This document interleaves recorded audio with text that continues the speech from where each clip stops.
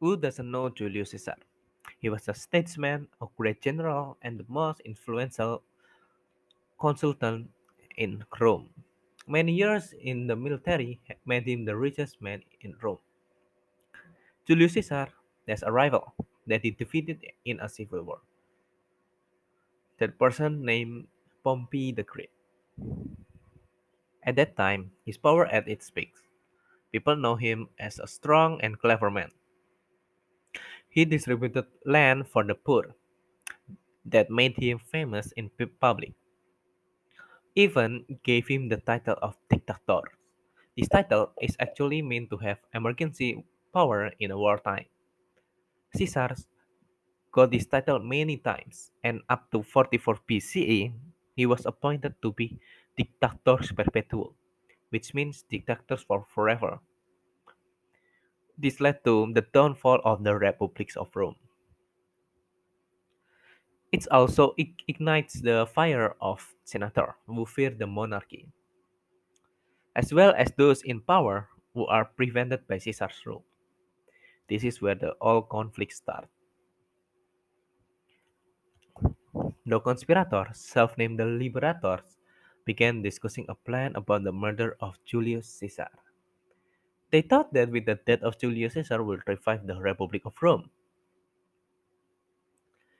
The Liberator is led by Gaius Cassius Longinus and followed by Julius Caesar's adopted son, Brutus. Joining the conspiracy was a tough choice for Brutus, because Brutus knew that Julius Caesar has saved his life. Besides from adopting him, he also given the opportunity to become his close advisor. At that time, Brutus' mind had strikes by many conflicts. The conflicts between his emotional closeness with Caesar's or the fear of Caesar ambition. However, Gaius' persuasion and his own fear are the one who win. 15 March 44 BC, the day when Julius Caesar was killed. That time there was a council meeting held not long before Julius Caesar's departure for the military campaign. 60 conspirators surrounded him, then attacked him with a dagger that were hidden inside of the cloaks on the senator.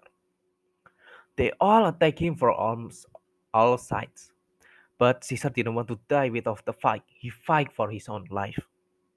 But then he began to give up when he saw his adopted son within his attackers. He felt a bitter feelings of betrayal from his own adopted son. So he closed his eyes and gave up on the situation. And at the last moment, he said that, "And you, son," until he finally fell to the ground and breathed his last. At that time, Julius Caesar was died. Well, unfortunately for the liberators, they didn't anticipate Caesar's popularity. They didn't think that the death of Julius Caesar will bring chaos to Rome at that time. Mark Antony, who a friend of Caesar, gave a passionate speech at Caesar's funeral, which brings the wrath of the crowds. As for the result, the liberators were driven out of Rome, and Brutus himself suffered defeat and killed himself. And that's the story about the great conspiracy against Julius Caesar. It's me, Adrian. Thank you for listening this.